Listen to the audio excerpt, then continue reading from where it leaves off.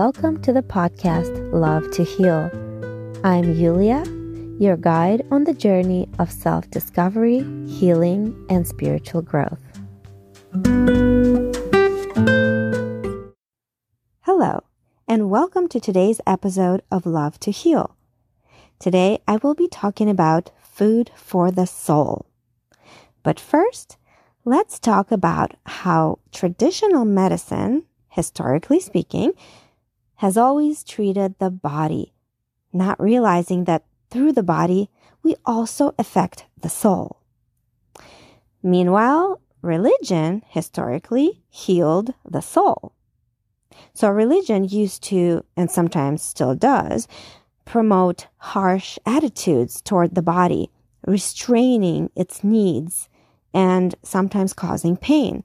For example, in Catholicism, there's the cilice, which used to be a garment of some rough cloth worn in the form of a shirt or as a girdle around the loins. And it was used for mortification and penance. In Christianity, self-flagellation is another spiritual discipline of the doctrine of mortification of the flesh.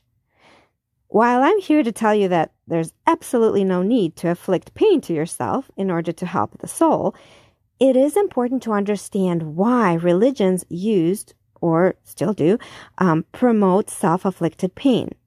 I will expand on this in a bit. To contrast, what today's medicine does is remove pain and disease, which is great for the physical body, but quite detrimental to the soul. Medicine is increasingly invading spiritual structures and destroying them. As modern medicine continues to work miracles on the body, it becomes more and more soulless. And this is a big issue because the body and the soul are inseparable. In Western medicine, the body is of much higher importance than the soul.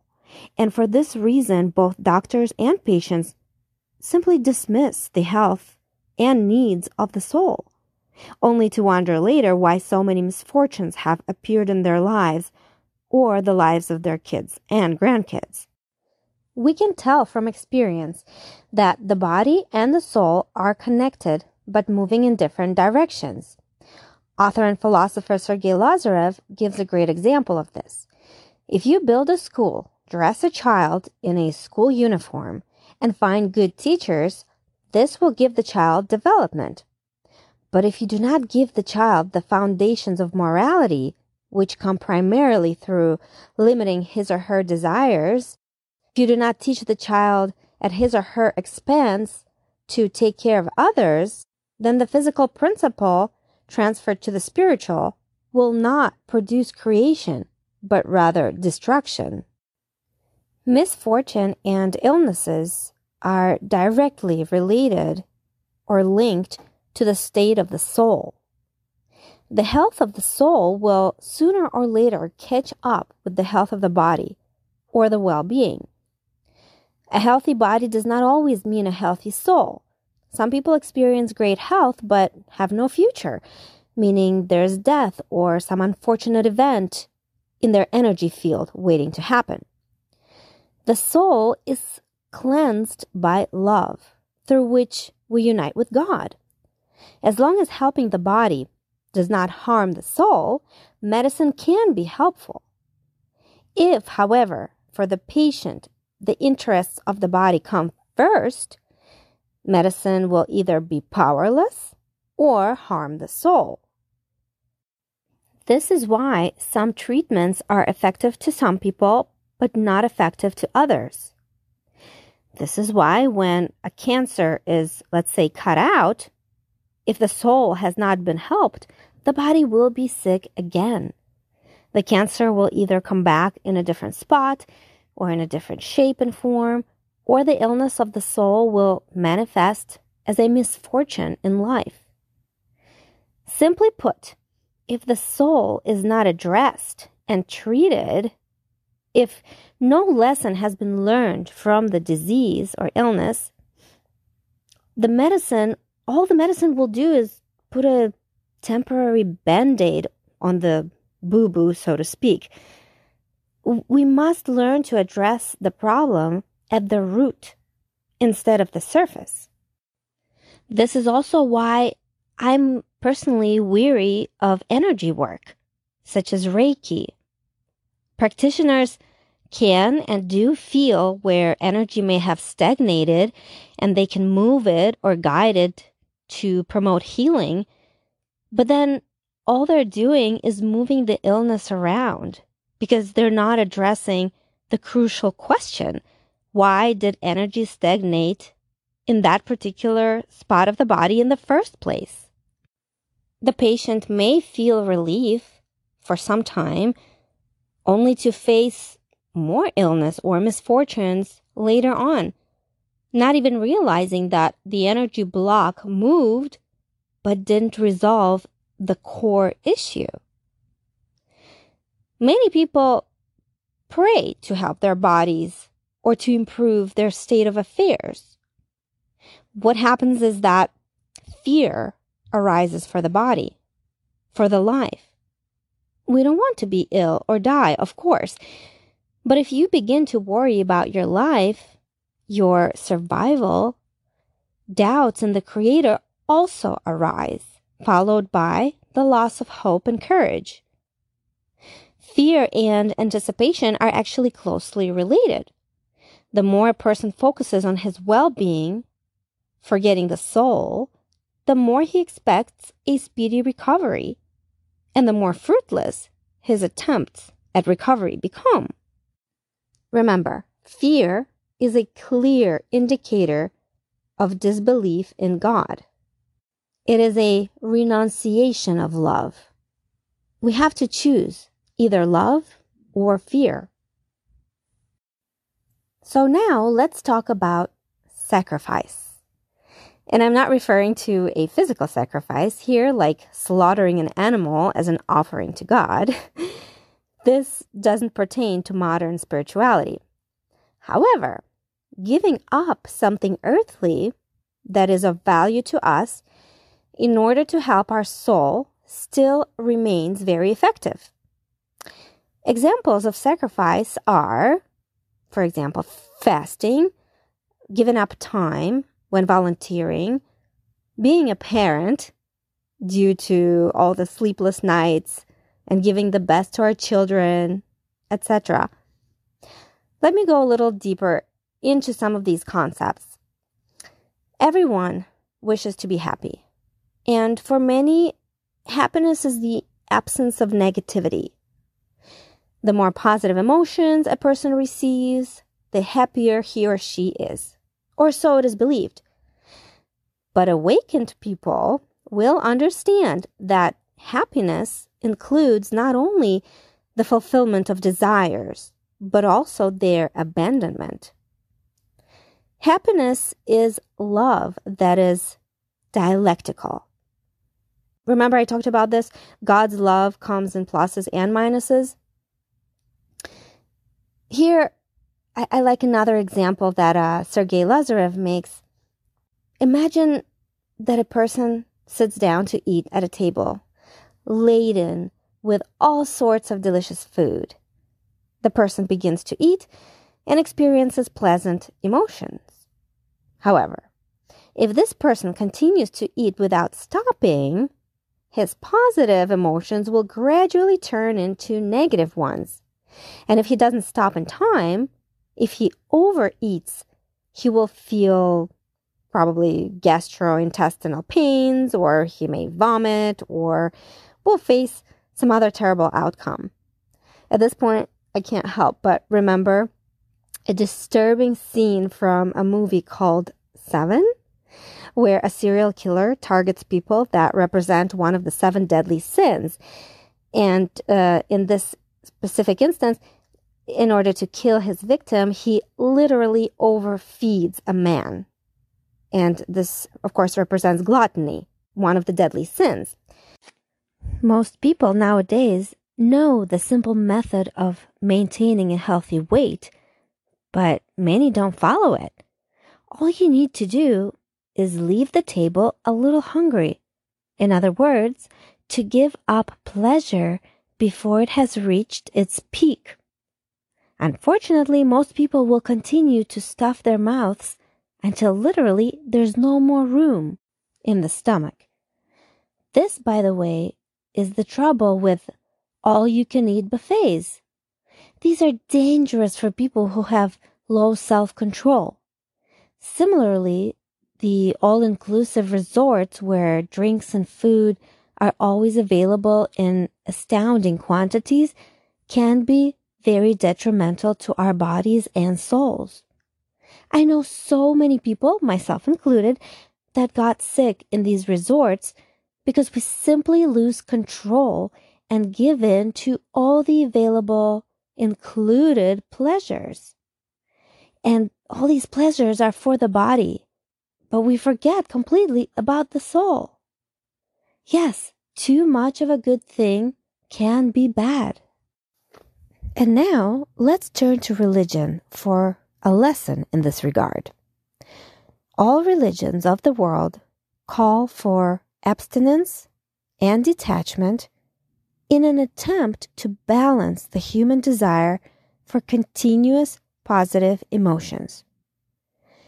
As religions weaken, a consumer society emerges in which the motto is the continuous search for pleasure. Unfortunately, the side effect of the consumer, pleasure-seeking society is the loss of moral guidelines and an incorrect perception of the world. So what happens is that if we don't learn to control our desires will be controlled for us. When a person eats too much, experiences constant pleasure, and forgets about his soul, a cold or the flu becomes a perfect reminder of what matters most. When we're sick, we don't care about food or sex or travel. We give our body the rest it needs and a time to reflect spiritually.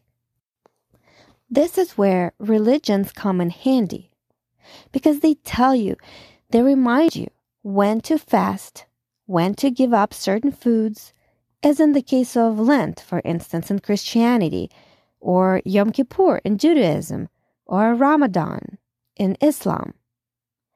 And it becomes easier to observe these practices when others around you do it as well, because there's a support system. You see, a non-spiritual person is accustomed to relating sacrifice to something painful, something you must part with forever, or something that makes you unhappy. In reality, though, for an awakened person, sacrifice stands for the happiness of gaining divine love. A common misconception is that sacrifice always means self-destruction.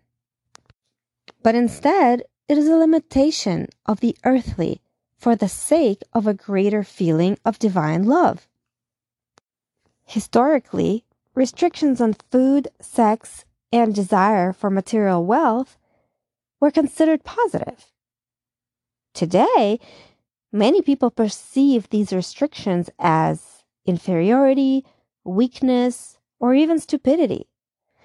But you can't always fight the physiology of the body and the essence of the soul. For instance, by getting up from the table slightly hungry, you ensure that the lack of external energy from food is compensated by the active development of internal energy. If you constantly overeat, you will likely experience indigestion, obesity, and diabetes, because food can kill the divine or life energy. When you overload the physical body with external energy, like food, sex, and entertainment, what happens is that external energy displaces the divine energy as a competitor.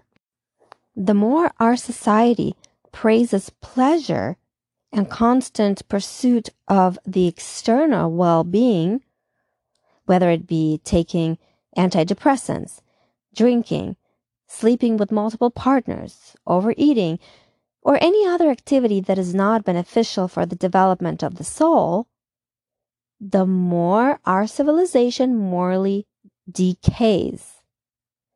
The decay, of course, leads to broken families, sick children, and deformation of the emotional sphere of people. Interestingly enough, while it used to be difficult for people to survive physically, now it's become difficult for people to survive morally. But let's get back to food for a moment, and let's look at how it affects our soul and spiritual well-being. A very varied diet, while delicious and pleasant on the eye, actually takes a lot of strength from the body. Therefore, the simpler and more monotonous your diet, the more strength you will have to work on yourself. In other words, instead of going out to eat a different kind of meal every day or cooking fancy dishes at home to please the palate, try to institute an easy, simple diet that is not overly salty or sweet or fatty. Of course, when it comes time to celebrate a birthday or a big holiday, by all means, go all out. But this should not be the norm. Similarly, if you're always doing something fun, running around, going out to theaters and movies, partying nonstop, traveling, having sex, when you don't give your body, mind, and soul significant breaks, you waste away your life energy, and this results in disease or misfortunes. I don't really get sick anymore, but this winter I felt the onset of a cold. So I started to fast. I fasted for a day and a half, praying, taking it easy, and my symptoms vanished. I'm telling you, giving yourself a break is absolutely necessary, and it works. In our modern, pleasure-driven society, we don't get a lot of breaks for true rest, reflection, and mindfulness. We have forgotten how to be with ourselves. Just be.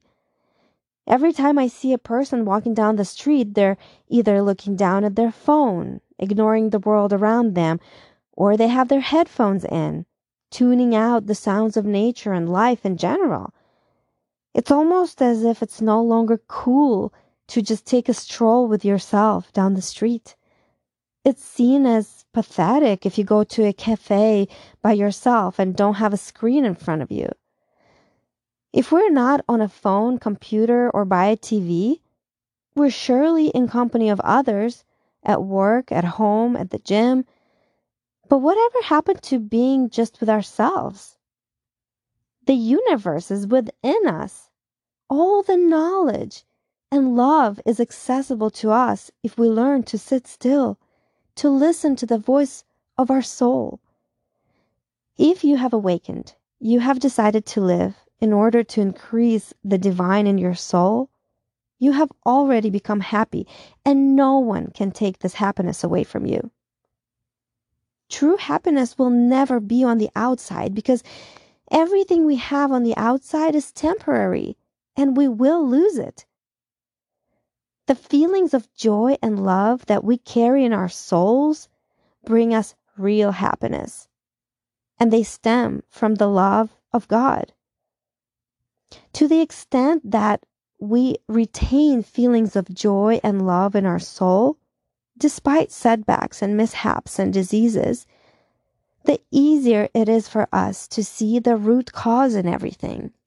And to the extent that we feel and see God in everything, the happier and more at peace we are.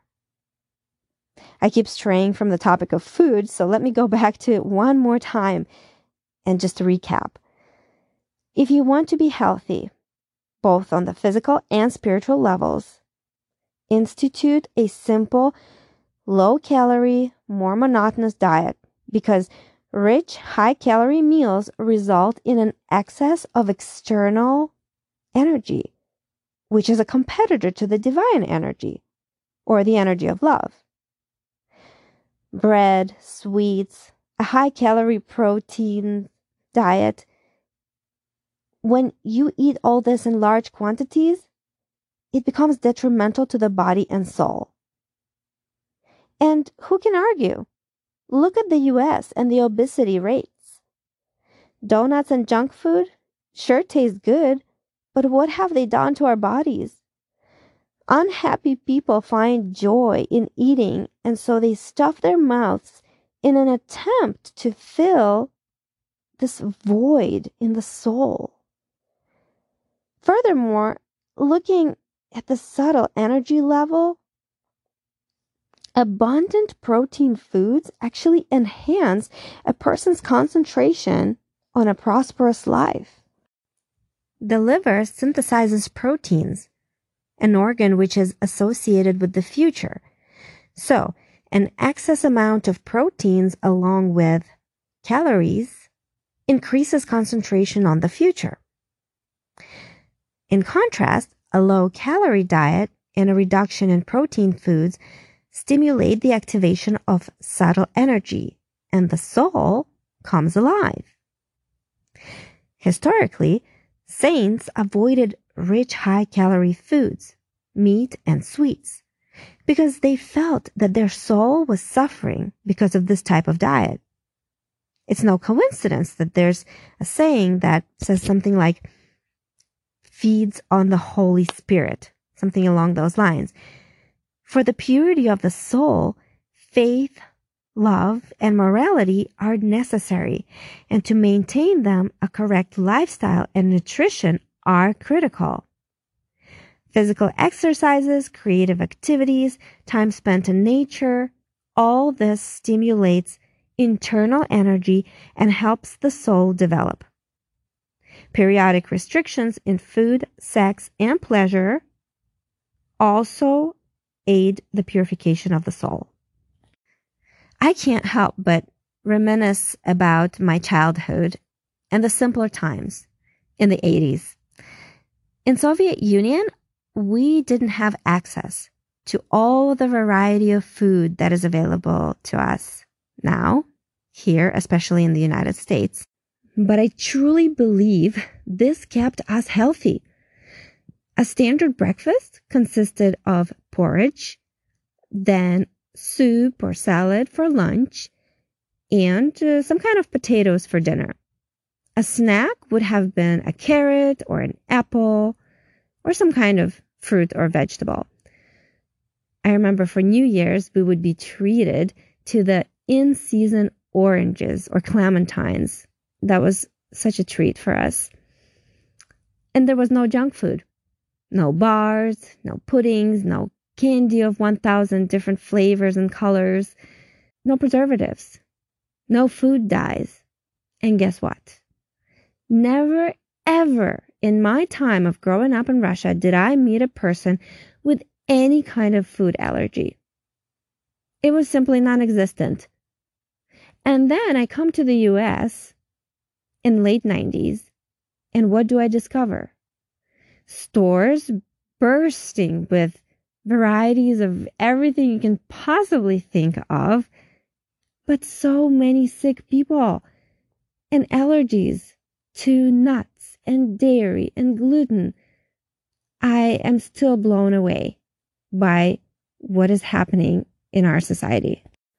Plus, the time we spent outdoors, hours upon hours of games and creative fun spent amongst nature, no matter the season or the temperature. We were not in front of screens like our kids are today, and we are, adults as well. Sometimes I really wish we could go back to simpler times. In conclusion, remember, the real happiness is inside you, and it's not dependent on external pleasures. Find time to be with yourself, with nature, Give your body and mind breaks from the overload of food, information, and entertainment. Treat your body with respect. After all, it is a temple, a vessel for your precious soul in this life. Love it by feeding it natural and nourishing foods made with love and not in a chain junk food joint. Fast when you feel your body needs a break and pray through these breaks. Don't lose sight of love. Express gratitude to our Creator. And when you feel healthy and the energy of love once again flows freely through you, begin to share it with others. Thank you for listening to today's episode. Please follow me on your favorite podcasting app so that you can know every time I post a new episode. And I would like to leave you today with a quote by William Henry Channing, an American writer and philosopher. Enjoy.